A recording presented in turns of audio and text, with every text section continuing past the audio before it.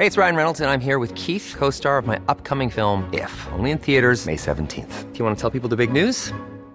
All right, I'll do it. Sign up now and you'll get unlimited for $15 a month and 6 months of Paramount Plus Essential Plan on us. MintMobile.com/switch. Upfront payment of $45 equivalent to $15 per month. Unlimited over 40 gigabytes per month. Face lower speeds. Videos at 480p. Active Mint customers by 531.24 get 6 months of Paramount Plus Essential Plan. Auto renews after 6 months. Offer ends May 31st, 2024. Separate Paramount Plus registration required. Terms and conditions apply if rated PG.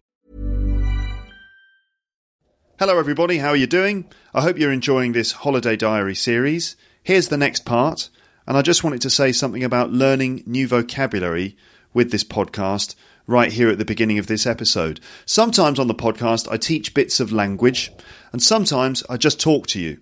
In this one, I ended up talking in quite a lot of depth about Scientology, and you'll hear lots of expressions relating to things like psychology, psychiatry, belief systems, crime and law.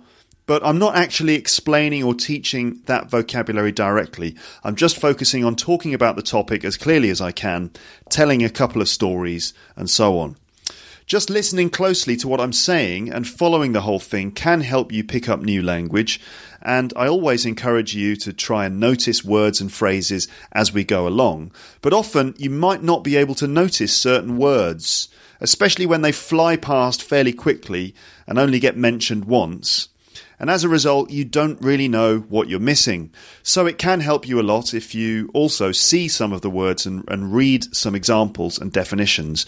So what I've done is I've picked out a lot of those useful words and phrases from this episode, and I've put them in a list on the page for this episode on the website. So if you want to use this episode to build your vocabulary, you can, either just by listening, but in a more focused way, you could just check out the list on this page, okay? This is episode 478, and you can find it in the episode archive on my website, teacherluke.co.uk. That's Teacher, teacher, Luke, LUKE.co.uk.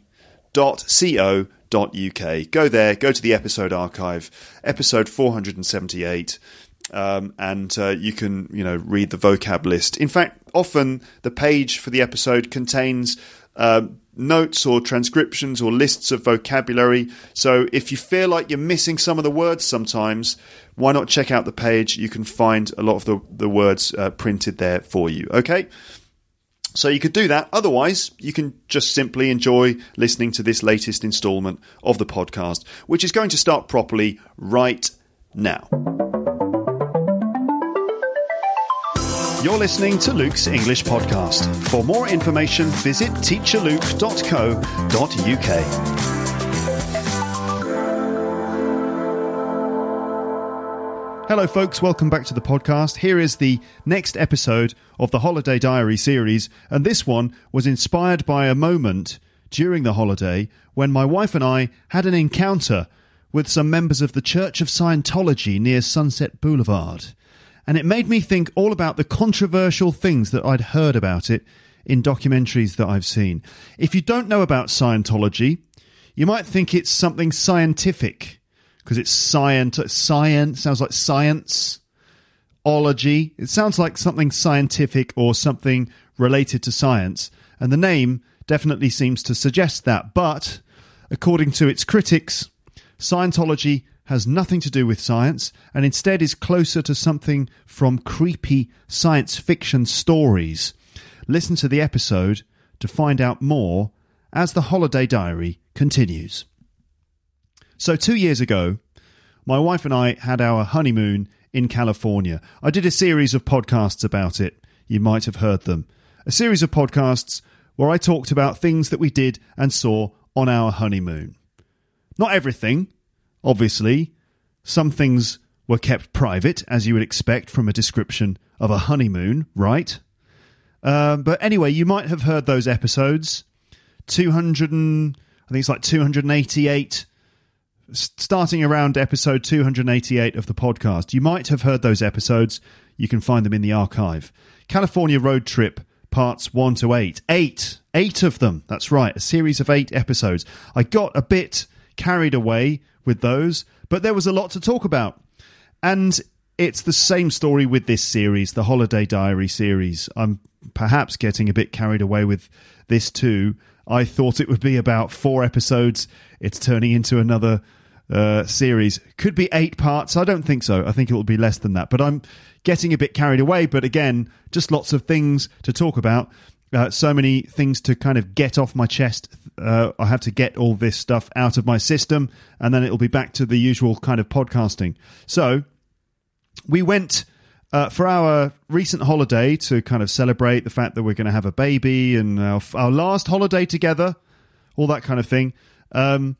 This time we went back to the United States and spent a couple of days in Los Angeles, and then we explored some of the areas that we didn't get to see last time, like the canyons and national parks, where there are some incredible natural wonders, like things to see before you die type stuff, as if you can see anything after you die.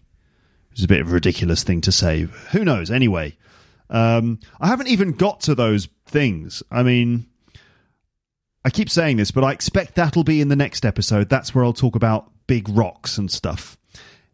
Anyway, in episode 5 of the California series from 2 years ago, you might remember that I had that close encounter with the Church of Scientology. I actually went into one of their centres to try and interview someone. I thought that someone would just want to be interviewed. I was wrong, of course. They're not interested in giving interviews to the press, I think.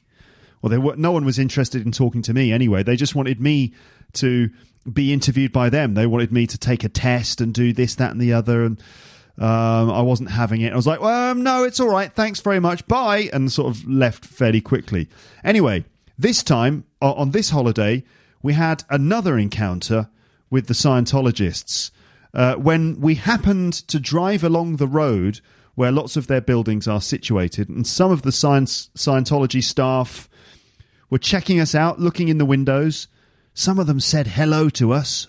Ooh, I know it's hardly a dramatic encounter, is it? We drove past, some of them said hello. Ooh, hello. I know, it's not very dramatic. It's not exactly the stuff of Hollywood horror films. Hello, can we help you? Ah! You know, it's not exactly that kind of thing. But the thing is, it was creepy for us because we've seen lots of documentaries about the church. And it is a church. It's registered as a church. So registered as a religion, I mean. We've seen lots of documentaries about it. Quite high-profile ones. You can find them on Netflix and stuff. We've seen these documentaries and we've heard some pretty odd stories about them.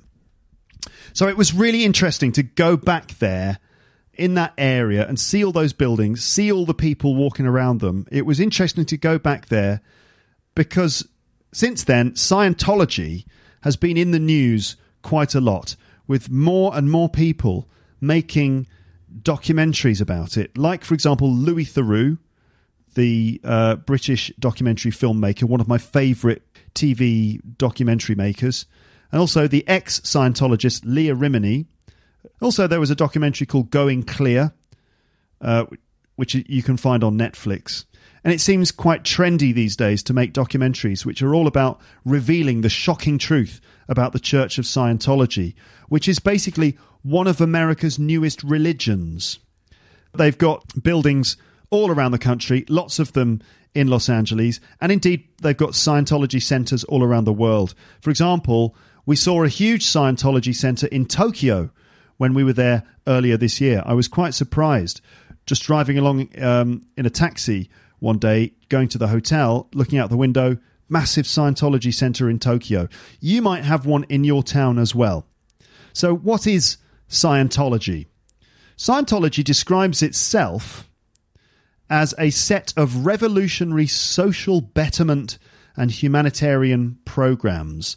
So a set of programs that are revolutionary, like totally different, which are designed to make the world a better place.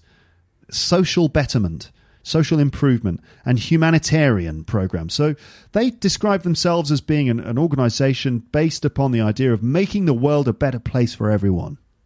And apparently, according to them, their programs are utterly unique, indisputably cutting edge, and most importantly, effective. That's from Scientology.org. That's what they say about themselves. But Scientology has lots of critics these days, and its harshest critics describe it as this. And this is a quote from a website called Operation Clambake, which seems to be the main site dedicated to discrediting the church, so criticizing the church. And this is what they say about Scientology. They describe it as a vicious and dangerous cult that masquerades as a religion. So it's a cult that pretends to be a religion. According to Operation Clambake, Scientology's purpose is to make money. It practices a variety of mind control techniques on people which have been lured into its midst to gain control over their money and their lives. Its aim is to take from them every penny that they have and can ever borrow, and to enslave them to further its wicked ends. Wow. Diverse, different versions here. So either it's like this revolutionary new system which is going to make the world a better place, or it's an evil cult which is all about just enslaving its members and taking all their money in order to somehow take over the world. I personally find this to be a fascinating story. Is this a cult? What goes on behind the weird blue walls of those buildings? What is all the drama about? And are the claims of the people who abandoned the church true?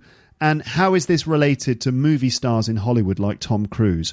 All in all, I find it to be a pretty intriguing story, so let's get stuck into it for a bit. Here's an exploration now, then, into the criticism of this organisation, which is officially listed in the United States as a religion. So Scientology is a particularly modern kind of dogma. This is what people say. One which begins as a self-help system. So it kind of sells itself as a self-help system, and then later on reveals its theology, its sort of religious story.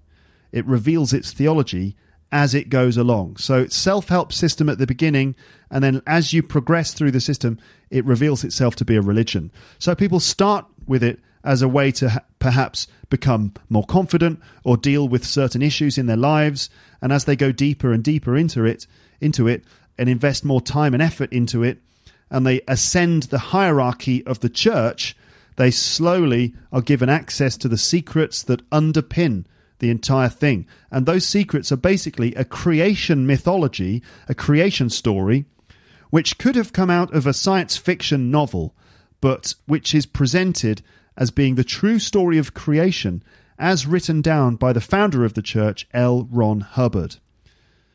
L. Ron Hubbard, that's the guy who founded the church, also the name of the street where many of their buildings are, just off Sunset Boulevard. So when we turned right off Sunset Boulevard onto L. Ron Hubbard Way, we noticed some creepy things. Creepy things. Lots of people staring into the car, first of all. So everyone, we drove very slowly along the road. There were lots of people on the pavements crossing the road. We noticed people staring at the car and looking at me and saying hello to me. But somehow it was creepy because these guys were checking us out. Now, I know that it sounds like I'm the crazy person there, because it sounds like just because they were smiling at me and saying hello, that there's something weird. Oh, they were saying hello to me. They're weirdos. I know I sound like the crazy person there, but there was something quite creepy about it. They were kind of staring at us and saying hello to us. Nowhere else in the city had anyone been doing this. We turn into this one street, and suddenly people are looking at us and saying hello through the window. There were lots of people walking around the buildings all the time, like members of staff constantly moving from building to building. There are security guards patrolling on bikes. Now, I suppose that's normal, if you've got like a big organisation, it's quite normal that there are people moving around. But there is something just slightly weird about it, especially because of the stories that you hear from ex-members of the church. By the way, Scientology officially denies all of this criticism that I'm summarising, by the way. According to the church, none of this is true. They suggest that people are choosing to criticise Scientology for other reasons, not because they have truth to say, but they say that people are criticising the church for financial reasons. For example, someone like Leah Remini had made her documentary just to make money, and because she's bitter, because she left the church in disagreement. She's doing it all just to make money from it. And they say that there's no truth in it, and that the Scientologists say that they're just practicing their faith, and that, in fact, Scientology helps many people and is basically a force for good, and that they're just minding their own business, trying to make the world a better place. That's their position. Now, my personal opinion about this is that Scientology is like a lot of other organisations of this nature, and that there are aspects of it that are probably quite good, and that it does help to give people a sense of guidance and support and a belief system that helps them to deal with problems, especially at the beginning, but that at the same time there's an unhealthy level of power which is not subject to scrutiny, because Scientology is officially recognised as a religion. And in the United States, there are laws which state that everyone has the right to practice their religion, and it means that they are, tax exempt. They don't have to publish their taxes and things like that. So the church, it doesn't pay tax, and it's protected in other ways by law. And that people involved in the organisation are capable of doing bad things. Now, here's an example. I'm going to give you an example now from a TV show about Scientology that we happened to catch in one of our hotel rooms later in the holiday. So later in the holiday, after we'd driven past the Scientology buildings, we were lying on a hospital bed?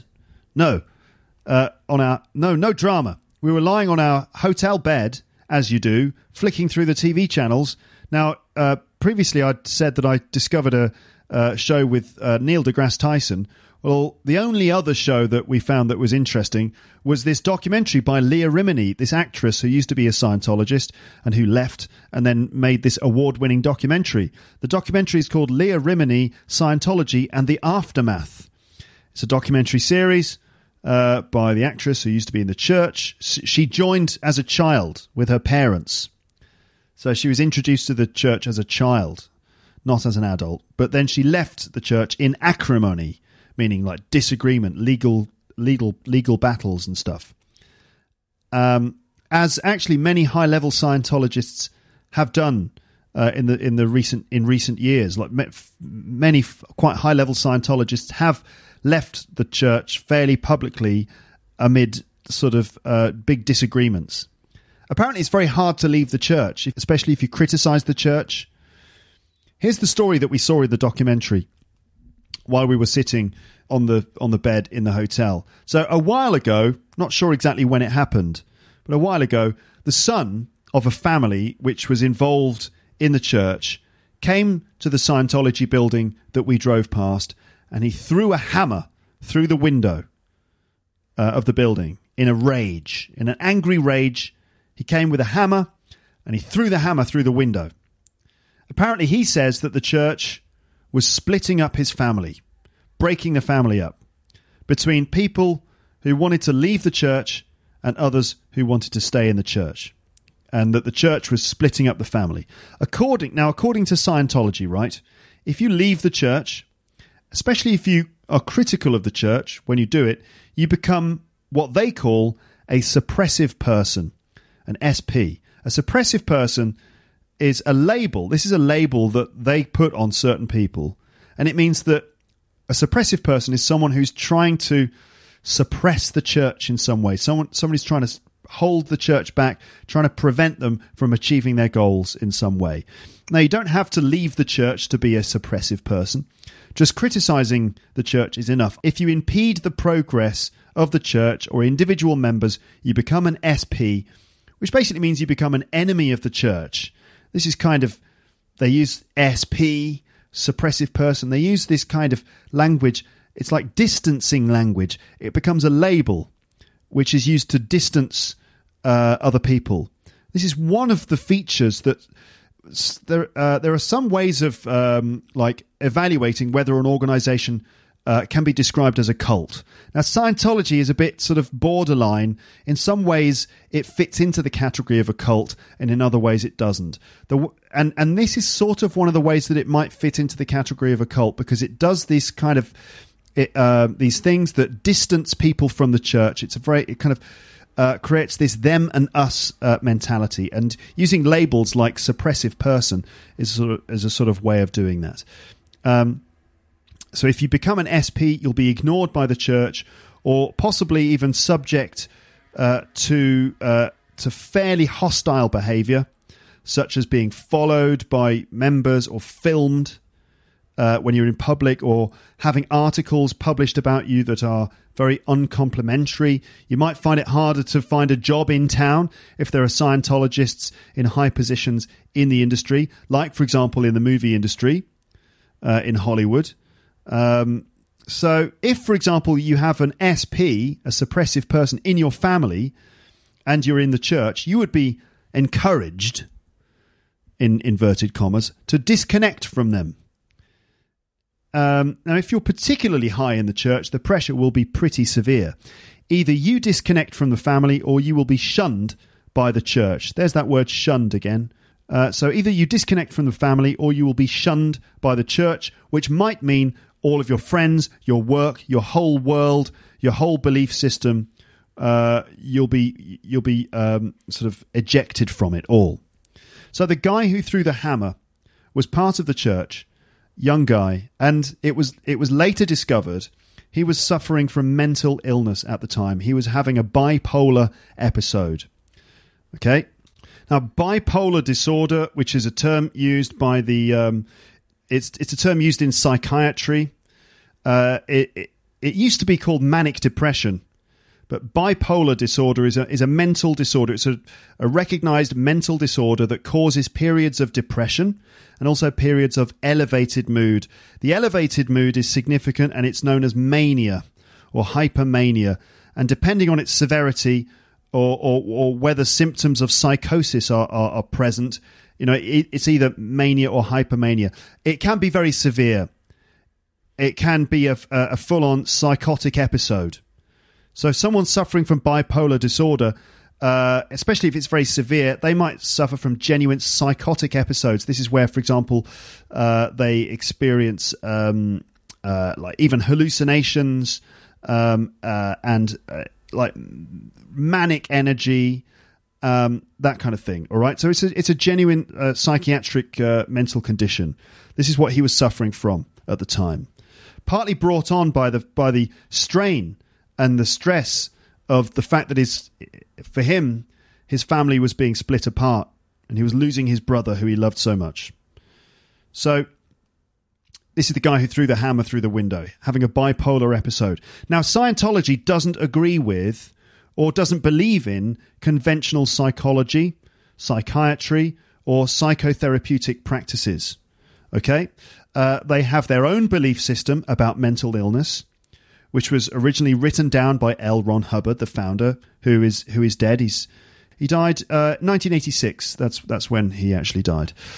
So L. Ron Hubbard, the founder, wrote down his own version of a sort of belief system about mental illness, which is basically that you have spirits inside you that have to be set free. And these spirits that sort of exist within our bodies and on our bodies are responsible for the mental illness that we suffer. Now, this is interesting because this is the stuff that apparently is revealed later on when you reach the higher levels of the organization. They actually reveal to you that the underpinning, the underlying story. Now, in the early days, they say that it's like repressed emotions or bad experiences that you had in childhood. Basically the same kind of stuff that a therapist would say to you, like a Freudian, psychoanalyst might say, that you're depressed or you have problems or your lack of confidence comes from problems that you had when you were younger, or it comes from your past, like repressed fears, trauma that you had in the past.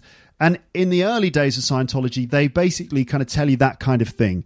They just use different language. But then later on, it's revealed that this stuff actually is more of a sort of spiritual story, and that your problems are the result of spirits that are trapped inside you that you have to set free. And in order to get rid of these spirits, you have to confess your deepest, darkest secrets, or use other vague techniques like that. Okay? So L. Ron Hubbard. Let's have a little background on him. He's the man who founded the religion. After World War II, Hubbard became a science fiction writer.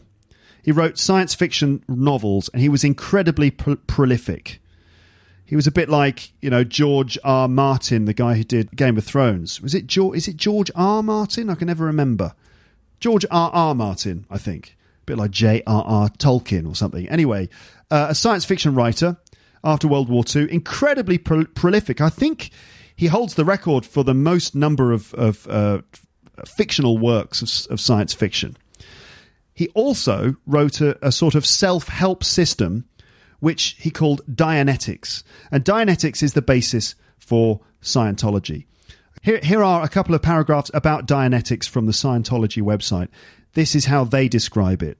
Okay, so what is Dianetics? This is from the Scientology website.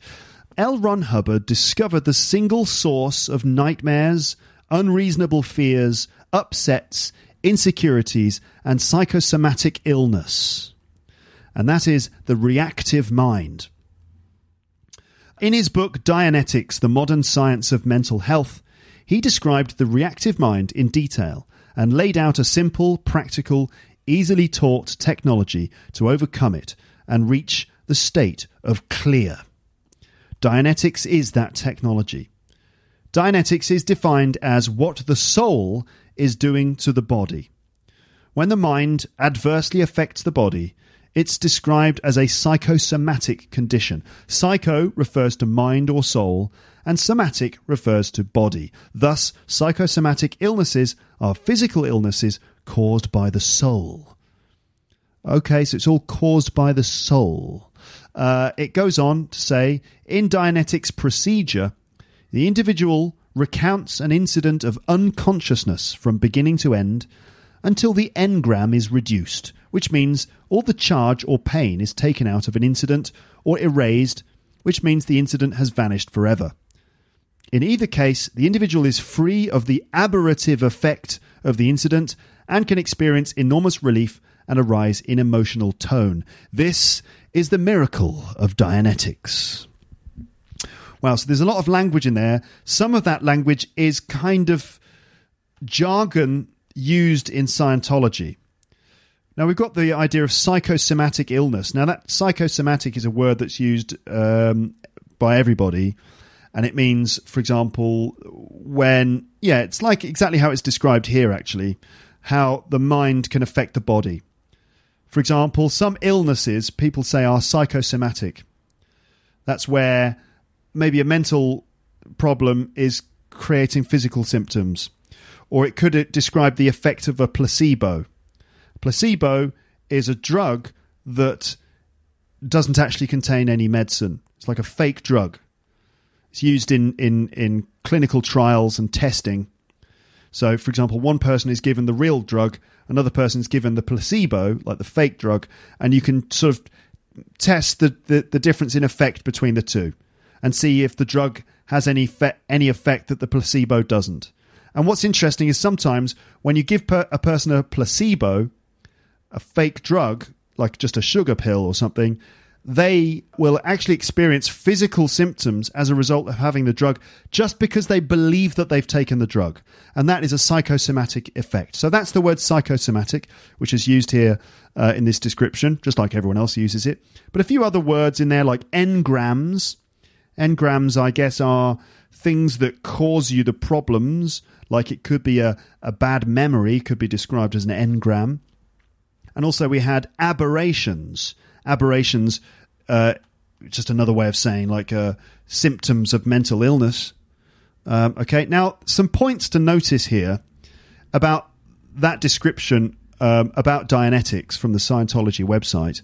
You can see that it uses its own specific language, including certain made-up words. And when you're redefining the language, you're redefining the way you talk about and understand reality. Okay? Most of these ideas already exist in mainstream psychology, like Freud's ideas about the ego, the superego, and the id, and the positive effects of therapy on people suffering from neurosis. So it's not quite as cutting edge as it says, because most of these things already exist. So the benefits from Scientology's auditing sessions, these are sessions where people talk about their past and talk about painful memories. The benefits from those sessions can be achieved from any therapy session, really. Perhaps what's more seductive about it is that you believe that you're part of a detailed system that even includes certain technology. None of the ideas in Dianetics are subject to scientific testing of any kind. It's all just doctrine written by this one man, which is a bit worrying. If it's just all based on one guy's writing, a guy who also happened to write a lot of science fiction. So all this so-called technology is just one guy writing, no scientific testing involved in it. It's just one guy's words. It mentions at the end the miracle of Dianetics. So it explains all of the methods fairly clearly and sort of gives the impression that they are scientific. But in the end, it says it's a miracle. And what is a miracle? Well, a miracle is something that is an act of God, or at least something that happens outside the understanding of science. So first of all, there's all this talk of psychosomatic illness and the sense that you're dealing with something scientific, but then in the end, it turns out, it's all a miracle. So this to me suggests that it's a kind of a religious cult which presents itself as a scientific method for improving yourself. When all that stuff, all the stuff about psychosomatics and engrams and aberrations and all that kind of thing, that's basically kind of what people say is psychobabble, kind of generic or ambiguous language that sounds like it's scientific or psychological, and instead it's just kind of meaningless, but it gives people the impression that there's something scientific at work, and then at the end, it just writes it all off as a miracle. Now, L. Ron Hubbard initially offered Dianetics, his self-help system. He tried to offer it to the American Psychological Association because he wanted it to be accepted and authorized. He wanted it to be, spread around the world. He wanted it to be validated. And so he offered it to the American Psychological Association, but they rejected it, right? They said it had no grounding in proper science. They rejected it as a pseudoscience, which means a fake science. And as a result, Dianetics has never been seen as a legitimate system. Apparently, this was humiliating and embarrassing for Hubbard. This is what I saw in the documentaries that I've seen. And yet he was committed to bringing his system to the world, even though embarrassingly for him, humiliatingly, his system was rejected. And so the system was never really properly validated. He was still committed to bringing his system to the world. He still believed that his system was going to change the world. Now, I don't know what motivated Hubbard. Some people have called him a visionary. Other people have called him an outright fraud. Not Freud, but a fraud, meaning someone who is just pretending. And other people have suggested that he was even insane in some way. Was he insane? And did he really believe all his own writings about alien spirits that were sent to Earth by a celestial being trapped in volcanoes and blown up by hydrogen bombs, and that those spirits now live in and in fact all over our bodies and need to be set free? Because that's the story, folks. I'm going to go into that in a minute. Did he really believe that, or was he just making it all up on purpose and developing a sort of cult of personality around himself as some form of narcissistic power trip? What's really going on? Or maybe he's right and we're all wrong. All of us, the non-believers, or in fact the believers of other religions or other stories, maybe we're all wrong and he's right. All of us may be wrong, the skeptics, and also possibly the people who follow all the different religions in the world with their own creation stories. Maybe we're all wrong, and Scientology is the true account of what this world is about and where we come from. What do you think? Which narrative do you think is most likely to be true? Is it going to be the Scientology one, the sort of scientific one, or other religious narratives? Now, maybe it's true. Scientology's all true, or perhaps all of the people who follow Scientology are brainwashed by its methods and are basically just looking for a thing to believe in, or maybe they're just looking for some guidance in their lives. Maybe they're looking for a sense of community. They might be looking for a sense of purpose, a moral framework, a way to get rid of their problems, a father figure. And this just happens to be the one that they end up with, and maybe it works for them.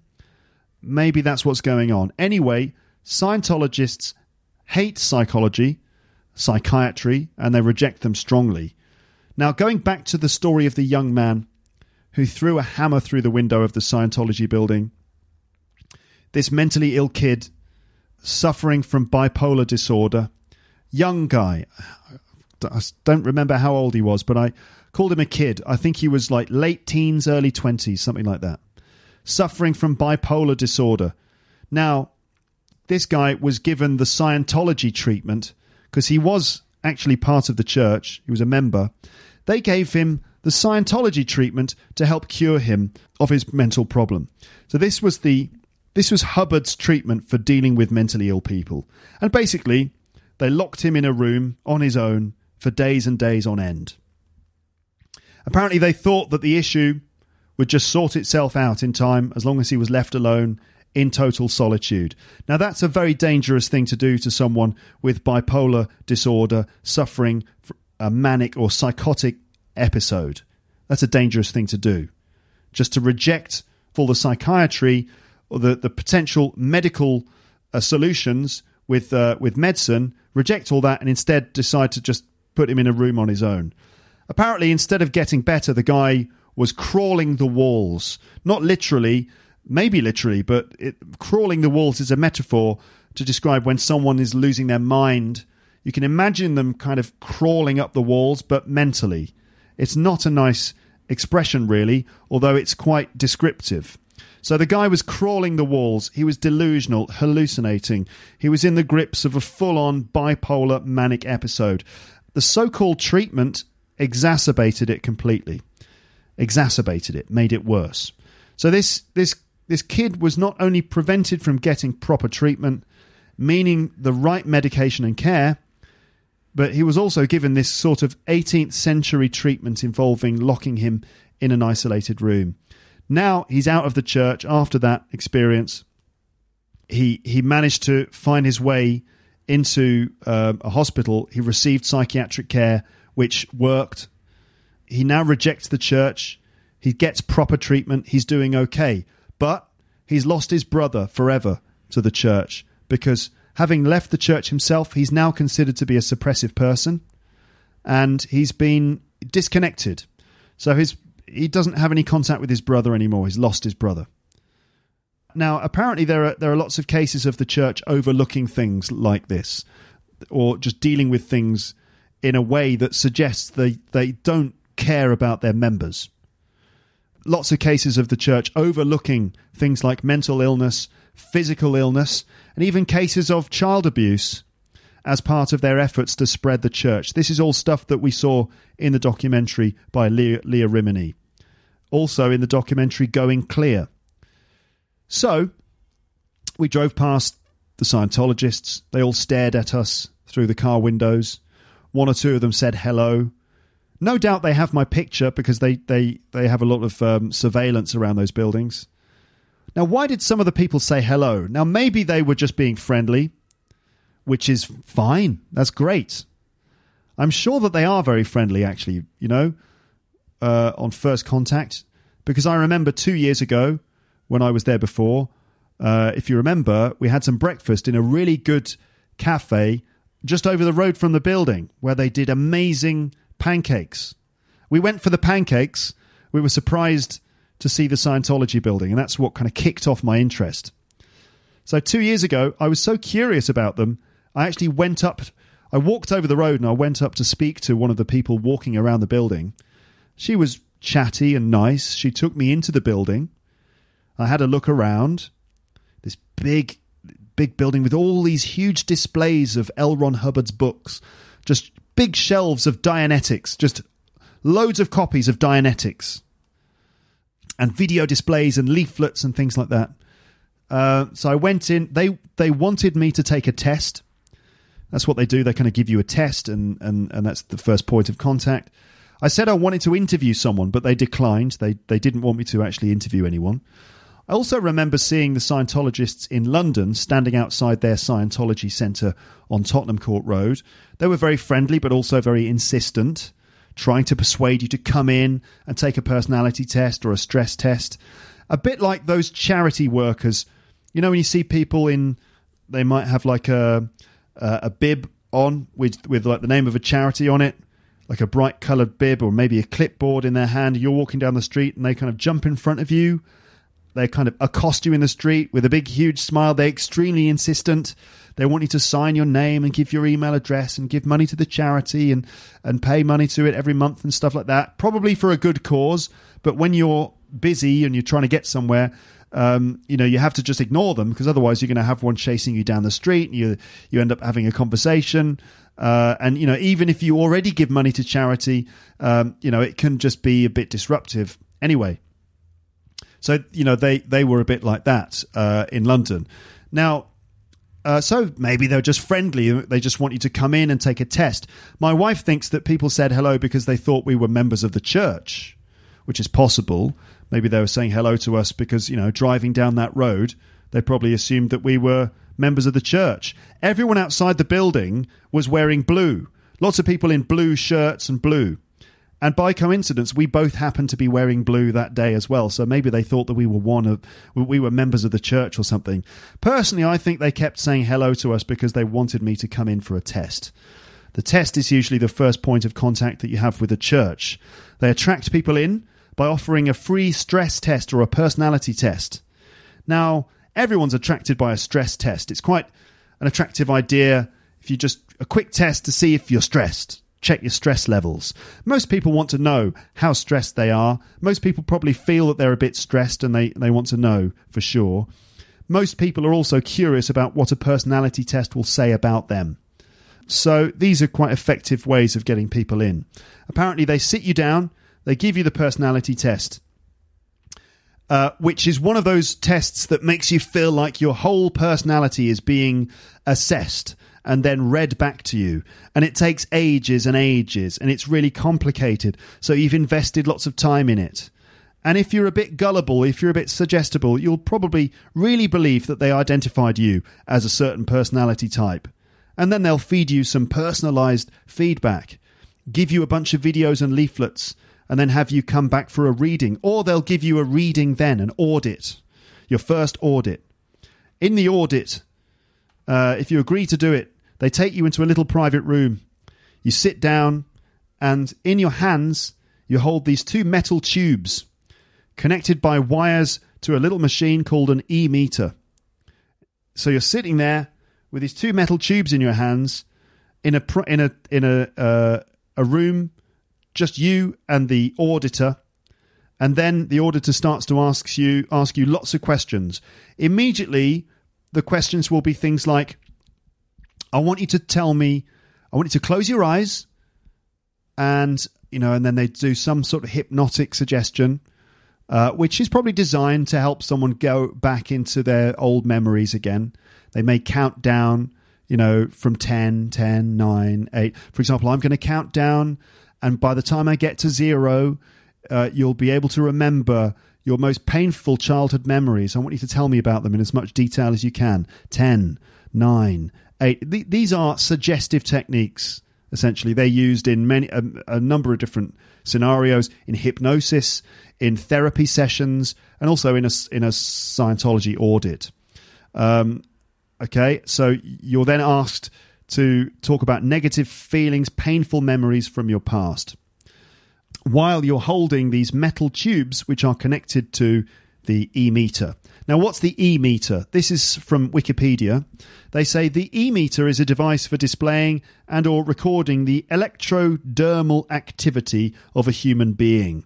The device is frequently used for auditing in Scientology and divergent groups. The efficacy and legitimacy of Scientology's use of the e-meter has been subject to extensive debate and litigation. That's like legal cases.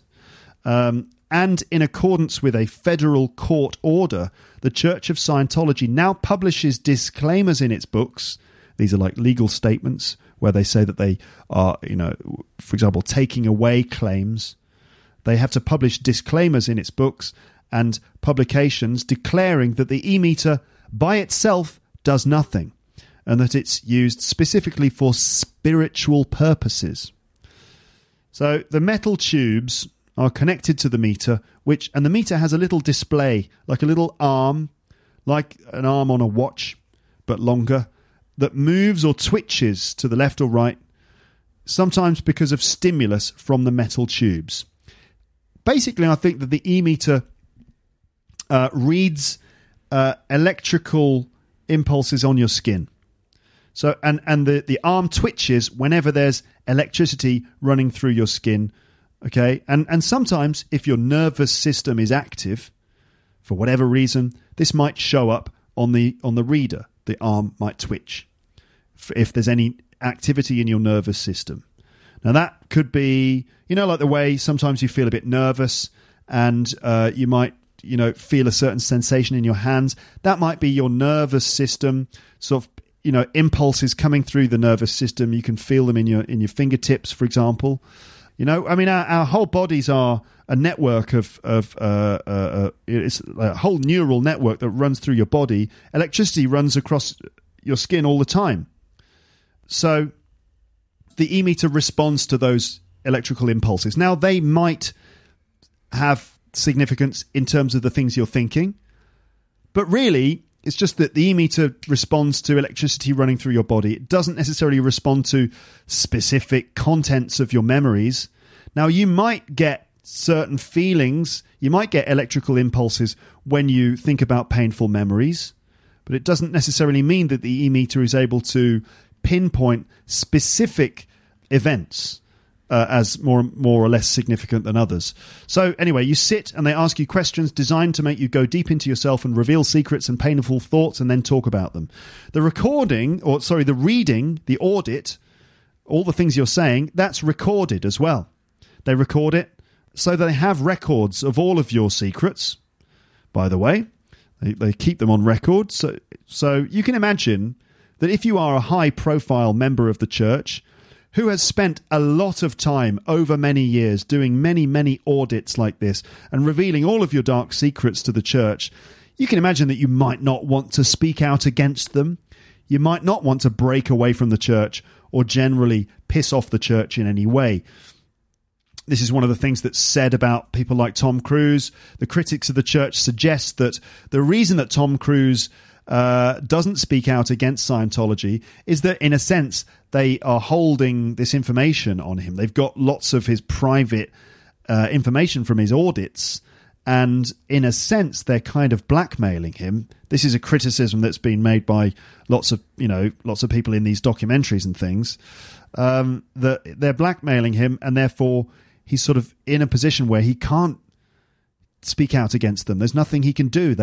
He's under their control, kind of thing.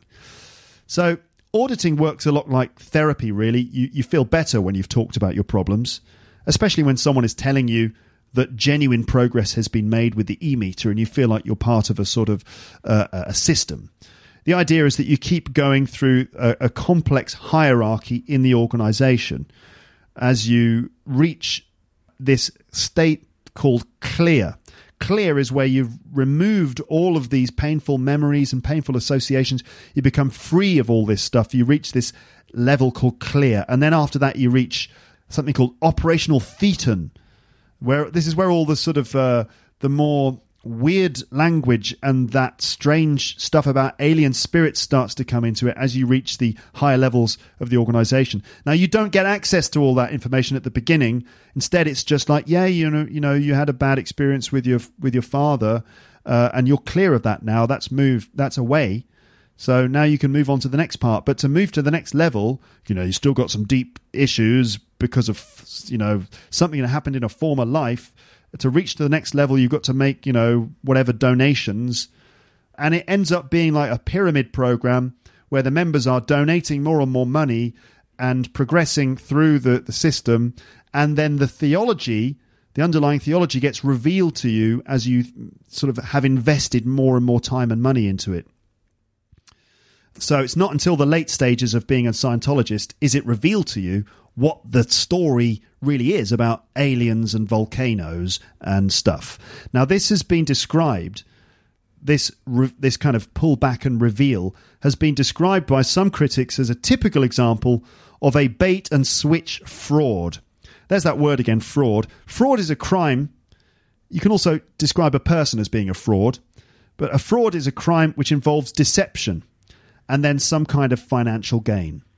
For example, common types of fraud, F-R-A-U-D. Common types of fraud would be falsifying financial records, so lying on tax statements and avoiding tax, or maybe even something like printing fake money. Both of those things are types of fraud. But there are more complex versions as well. For example, the bait and switch fraud, which is a term used usually to describe a form of fraud in a retail context, in a buying and selling in shops context, retail. So what is bait and switch fraud?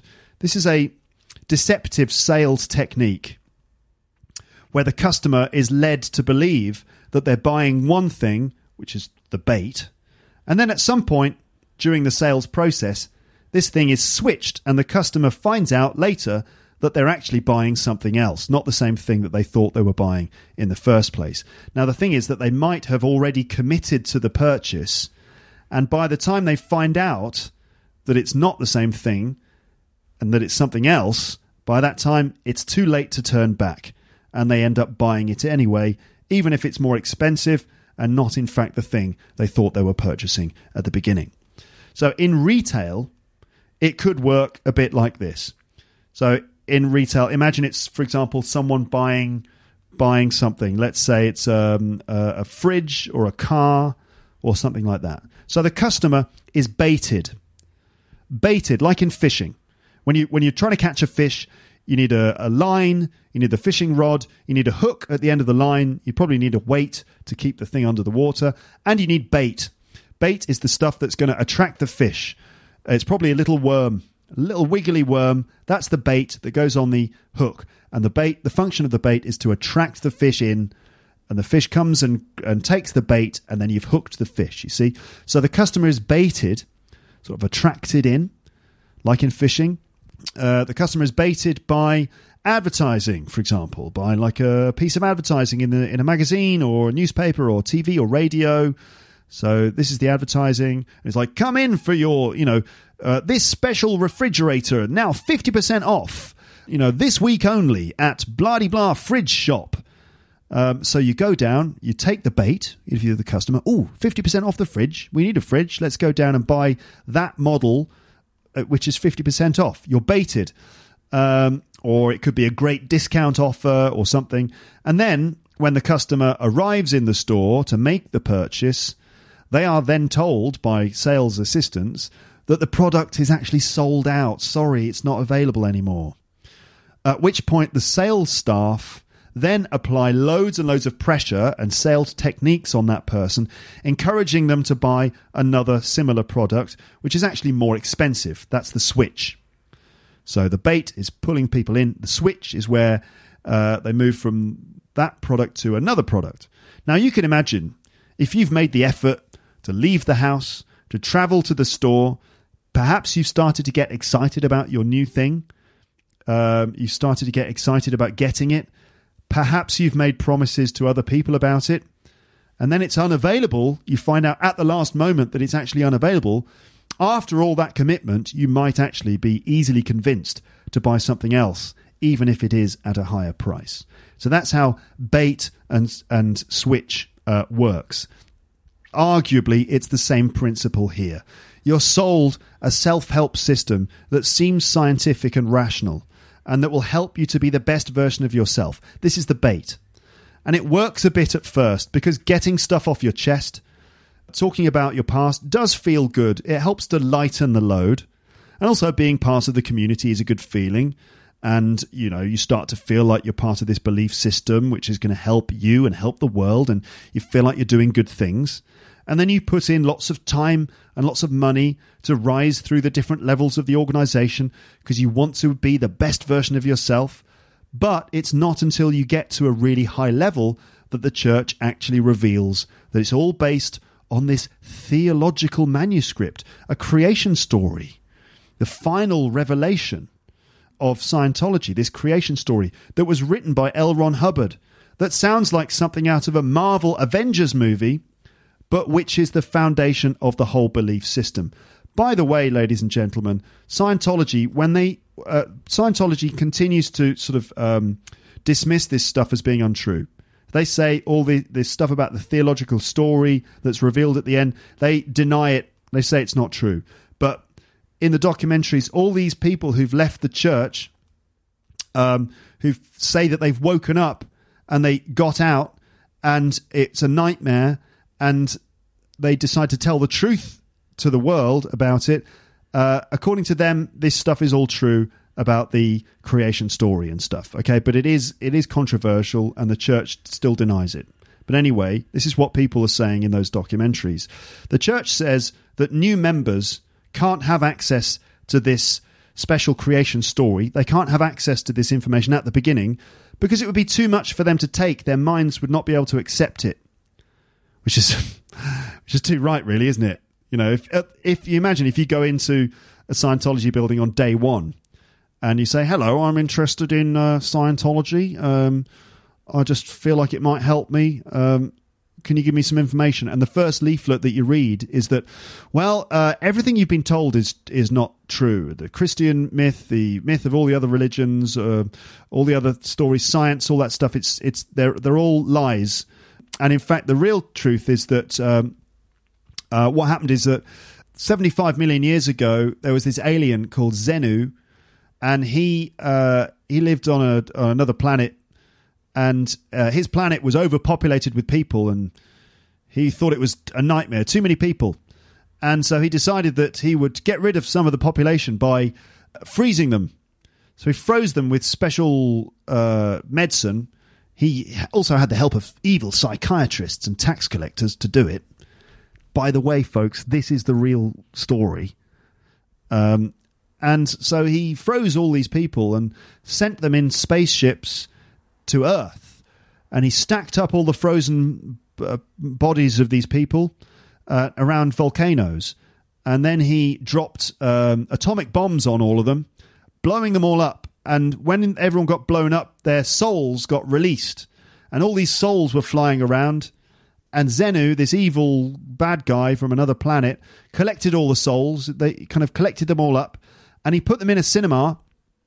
And he made them all watch this propaganda, all these movies. So they were forced to watch all these movies, a bit like in A Clockwork Orange, where their eyes were forced open and they had to watch all this stuff. And all the movies like brainwashed them with all these stories and all these other myths, all these lies to cover up the real truth, that he'd actually taken them from another planet to kill them. So he collected all their souls up and forced them to watch all this stuff, and all that stuff about, you know, all the different religions in the world, all the belief systems that you thought you believed in, all that stuff, it's all lies from propaganda by Xenu 75 million years ago. That's right. And the human race, we are all descended from the people who survived the nuclear winter. And the souls that were left floating around, the souls that had been brainwashed by these movies, they attached to these people, our descendants. And ever since now, whenever a baby is born, any other souls that are flying around attach themselves to the baby. And we are now like basically vessels for these lost souls. And that's why you feel unconfident. That's why you feel depressed, because you are housing these lost souls. And what you need to do is go into auditing sessions at your local Scientology center and release them. Release these lost souls. And when you do that, you'll reach the perfect state of clear, and then everything will be all right. If you walked into a Scientology center and they told you that on day one, you'd be like, well, thank you, good morning, goodbye. And then, you know, you'd just be out the door, wouldn't you? But they don't do that. They say, certainly, you know, take this personality test and then do this auditing session. And then it's not until ages and ages and ages later that you find out the true underpinning sort of theology of it. So, yeah, only after years of auditing or payments are people ready to accept the true story. That's what they say. They say that if you get this story at the beginning, then your brain won't be able to take it. Yeah, so... By the way, ladies and gents, we don't know how L. Ron Hubbard got this story. How did he know? How does he know? How did he know that all this stuff happened 75 million years ago? No explanation for how he got the information. No explanation for how any of it is even remotely possible. And we don't have actually any evidence that the story is true, beyond just a handwritten account from the leader himself. It's different from other religions, because in other religions they tell you the story of creation first. But in this one, it's slowly given to you, bit by bit, as you pay more and more money and become more and more involved and invested in the church, and you will have invested years of your life into it until you reach the level that you're allowed to read Hubbard's original texts and find out that we're all housing alien spirits that came to Earth and landed in volcanoes. Now, I wonder how it feels when you discover that, after having risen through the ranks of the church over the years. How do you think it feels to discover that kind of thing? Well, I'd like to play you a clip from that documentary called Going Clear. This is just a short clip that you can find on YouTube. One of the people you're going to hear here is a filmmaker, because a lot of the people in Scientology in California are in the movie industry. So this is Paul Haggis, who is an Oscar-winning Canadian filmmaker who used to be in the church, but he left. And this is him describing how he discovered what the real story is when he reached the certain level, and how it blew his mind, and he decided that this was all completely ridiculous. I finally get to OT3, and they give me the secret materials, which you've been hearing about all this time. They're handwritten by Hubbard. You have to keep them in a locked briefcase. Be very cautious, because they've always said if this gets out, it's dangerous to people. It can actually do them harm if they are not adequately prepared. And I read it, and it doesn't make any sense. This garbled story that didn't make sense. I remember for one fleeting second thinking, well, maybe it's an insanity test. Maybe if you believe this, they kick you out. Maybe that's it. That, of course, is not the case. They talk about, the fact that the Earth was created and such trillions of years ago, and this guy, space guy, galactic overlord. This was the prison planet, and people being caught and captured and being brought to planet Earth. And put them in volcanoes and then blow them up with A-bombs. Whoa. I studied geography in school. Those volcanoes didn't exist 75 million years ago. And we have these lost souls all over us, and we have to get rid of them. And I'm going, what? The fuck are you talking about? I'm down for the self-help stuff. I'm down for, okay, I can be clear. I can get rid of the negative emotions. But what the fuck is this? All right. You got to watch Going Clear. It's an amazing documentary. It's really stunning. Now, I mean, you can either decide that these people are telling the truth about Scientology, in which case it's a shocking, shocking revelations, or you can, choose not to believe them, and even still, it's still shocking that these people are saying these things. So the story, obviously, this creation story is ridiculous, isn't it? But it would be hard sort of not to go along with it if you've devoted your whole life to it already, or maybe if you'd been born into it and everyone else in your family was part of it, it might be something that you could believe in. If it's a question of either you believe this or you reject your entire belief system that you've lived so far, a lot of people are going to choose to believe the story, aren't they? It's pretty weird, though. It's pretty weird. What does it say about human psychology and even just the idea of belief systems? So if you are interested, you could watch the documentary called Going Clear, which I think you can see on Netflix. Scientologists hate the documentary. They don't agree with any of its claims, but there are some shocking stories, and it's very convincing, I have to say, with loads of ex-Scientologists speaking out against the church and revealing their stories. So, Scientologist, if you believe all that stuff, Scientology does seem pretty messed up. But the thing is, I actually like Tom Cruise movies. That's the problem. They're usually quite good, aren't they, Tom Cruise films? He's really intense. He's really good at running. So, I don't know. Anyway, there you go. That was my rant about the Church of Scientology. And that's it. I was going to sort of somehow connect Will Smith and Scientology together. Well, since doing this, I was kind of reading up about Scientology, and I discovered that there have been some reports in the press that Will Smith and his wife used to be Scientologists, that they were in the church. I don't know how they got involved in it, but apparently they were in the church. It seems that they were members and that they left. Let me see. I should probably back that up with something, right? Like something I read. All right, well, this is from the Daily Mail, not a website or a newspaper I enjoy reading, really, but let's see what they have to say. Now, you can take this with a pinch of salt because it's on the Daily Mail website. And you know, what does it actually mean? But it says, Will Smith is not a Scientologist, says a former senior executive of the religion that counts Tom Cruise and John Travolta among its celebrity members. Will Smith is not a Scientologist, according to a former high-up member of the religion. Blah-de-blah. Mike Rinder, who was once a Scientology senior executive, insisted in an interview with the Daily Beast on Wednesday that the Independence Day star never signed up as a card-carrying member of Scientology.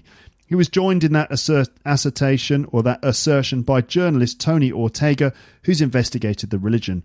All right, that's weird, because I read that someone had checked his tax record, which was publicly available, and they saw that Scientology paid him a sum of money, which looked like a sort of...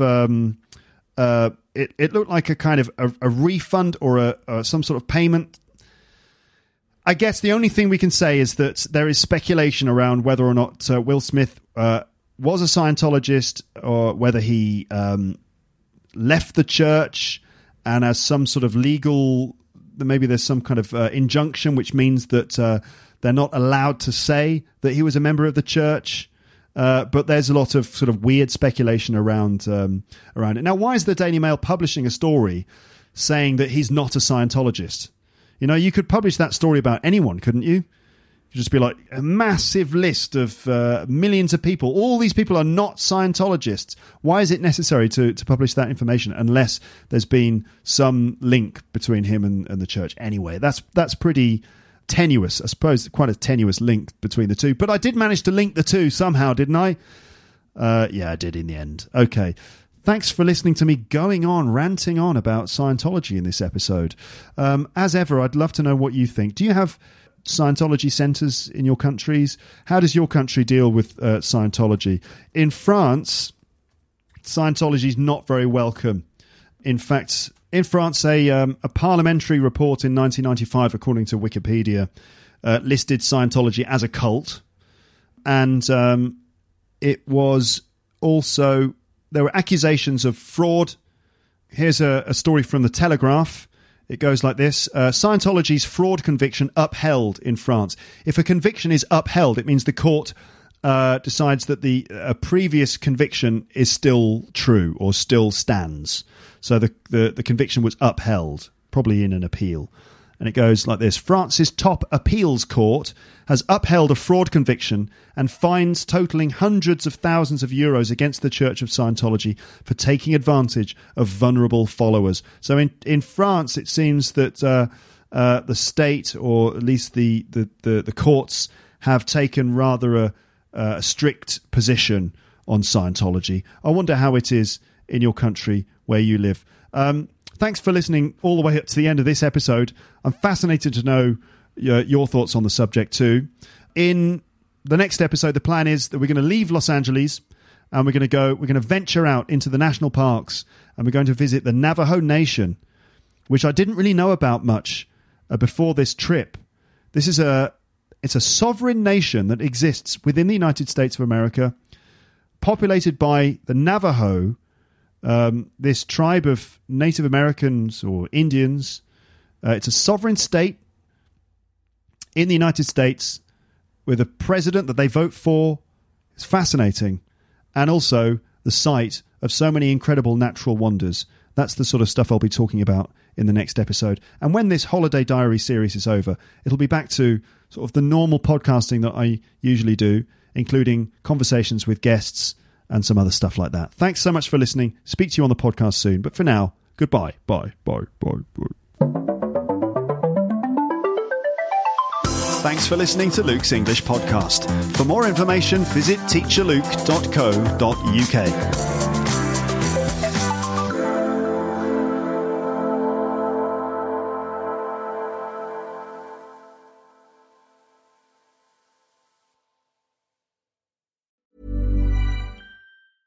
Mom deserves the best, and there's no better place to shop for Mother's Day than Whole Foods Market. They're your destination for unbeatable savings, from premium gifts to show-stopping flowers and irresistible desserts. Start by saving 33% with Prime on all body care and candles. Then get a 15-stem bunch of tulips for just $9.99 each with Prime. Round out Mom's menu with festive rosé, irresistible berry chantilly cake, and more special treats. Come celebrate Mother's Day at Whole Foods Market.